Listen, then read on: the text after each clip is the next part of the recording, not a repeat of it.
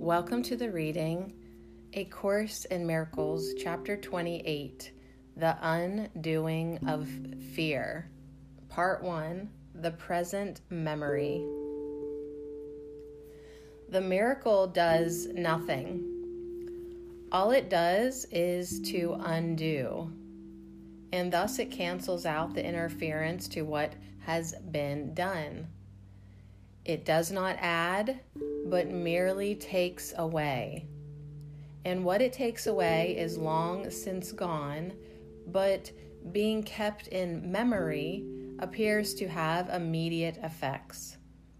This world was over long ago. The thoughts that made it are no longer in the mind that thought of them and loved them for a little while.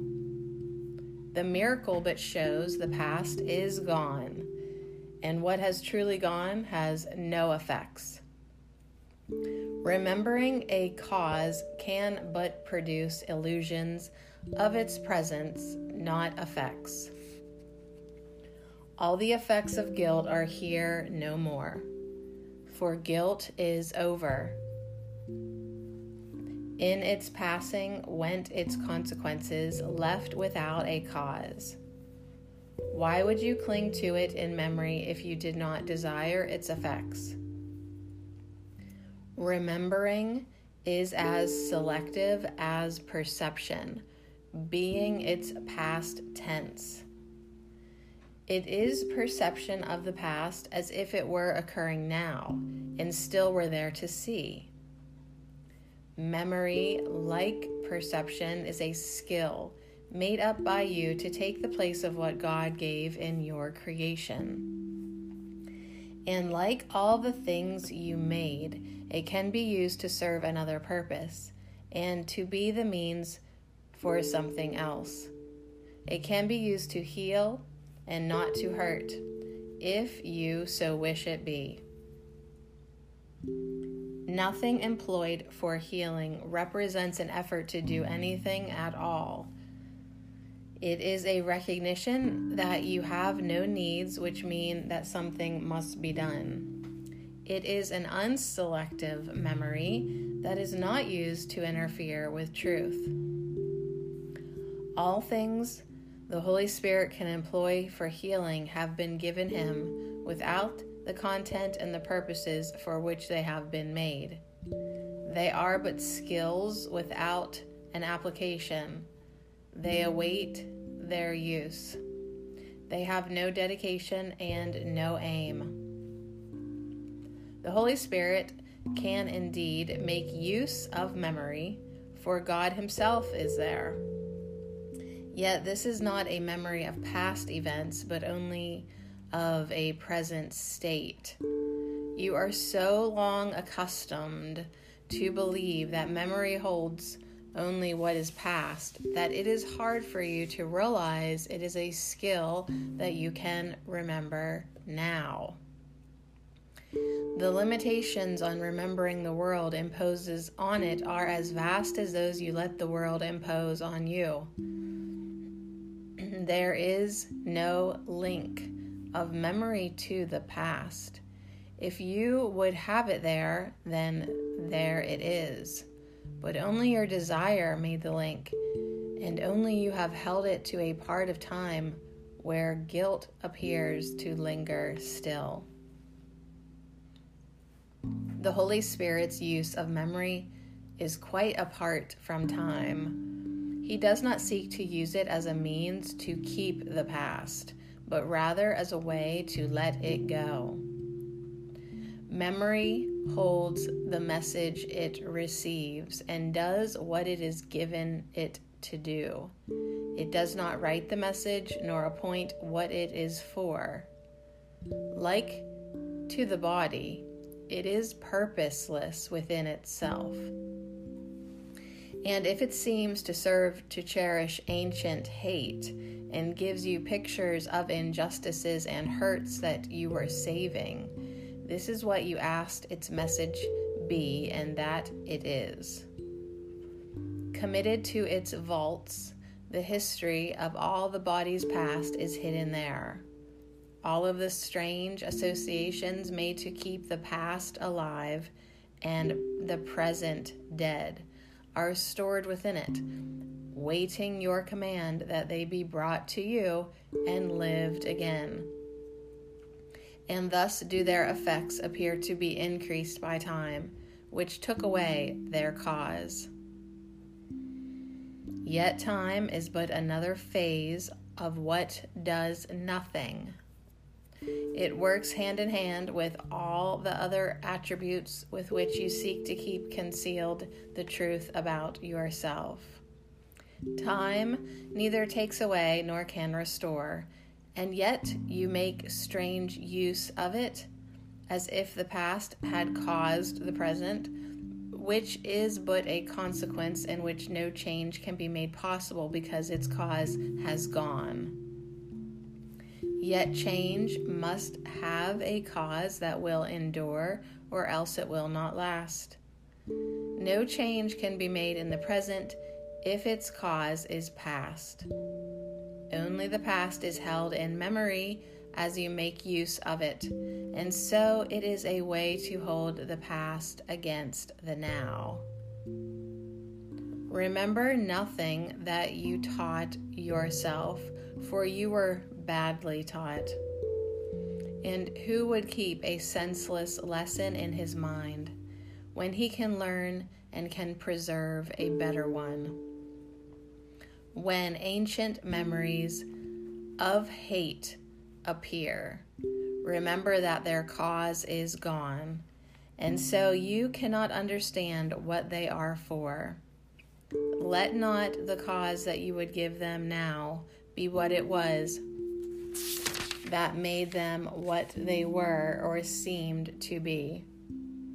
Be glad that it is gone, for this is what you would be pardoned from. And see instead the new effects of cause accepted now, with consequences here. They will surprise you with their loveliness. The ancient new ideas they bring will be the happy consequences of a cause so ancient that it far exceeds the span of memory which your perception sees. This is the cause the Holy Spirit has remembered for you when you would forget. It is not past because he let it not be unremembered. It has never changed because there never was a time in which he did not keep it safely in your mind. Its consequences will indeed seem new because you thought that you remembered not their cause. Yet was it never absent from your mind, for it was not your Father's will that he be unremembered by his Son. What you remember never was. It came from causelessness, which you confused with cause. It can deserve but laughter. When you learn, you have remembered consequences that were causeless and could never be effects. The miracle reminds you of a cause forever present, perfectly untouched by time and interference, never changed from what it is, and you are its effect, as changeless and as perfect as itself. Its memory does not lie in the past, nor awaits the future. It is not revealed in miracles. They but remind you that it has not gone. When you forgive it for your sins, it will no longer be denied.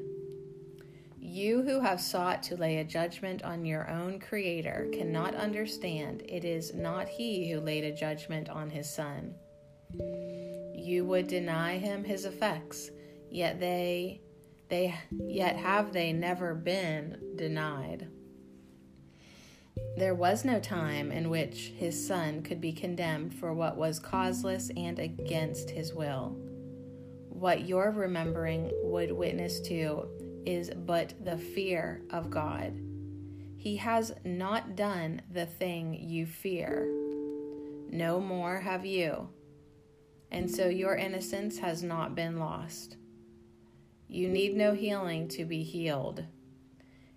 In quietness, see the miracle, a lesson in allowing cause to have its own effects and doing nothing that would interfere.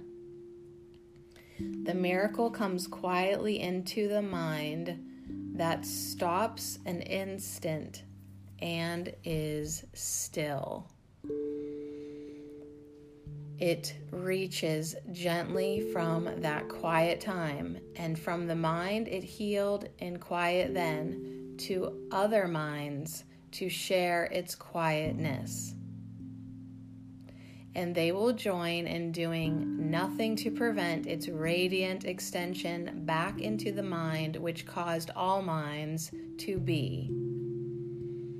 Born out of sharing, there can be no pause in time to cause the miracle delay in hastening to all unquiet minds and bringing them an instant's stillness when the memory of God returns to them.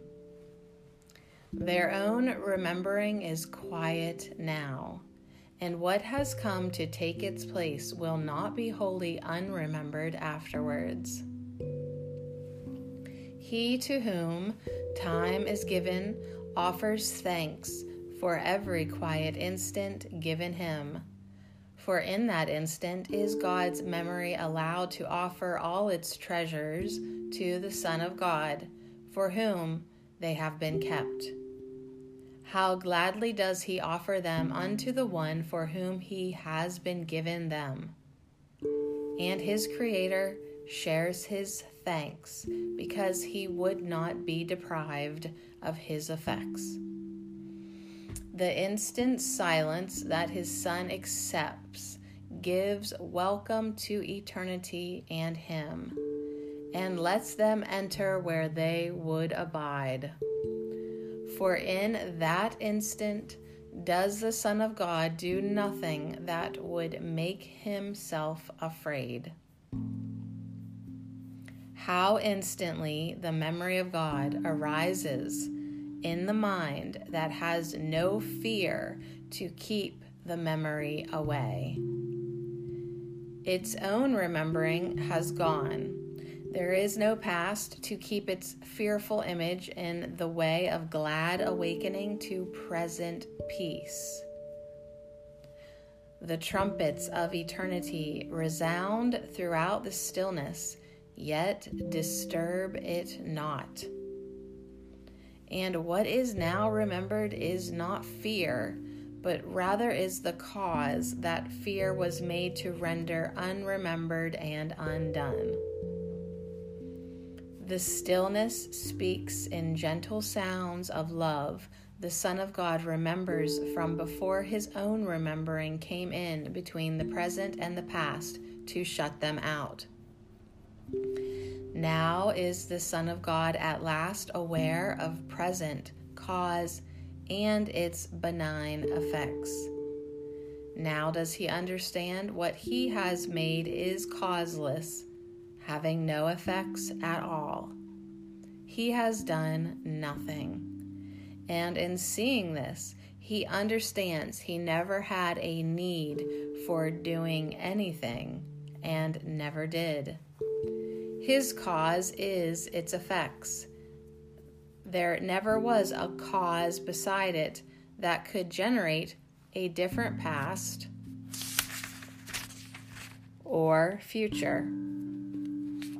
Its effects are changelessly eternal, beyond fear and past the world of sin entirely. What has been lost to see the causeless not?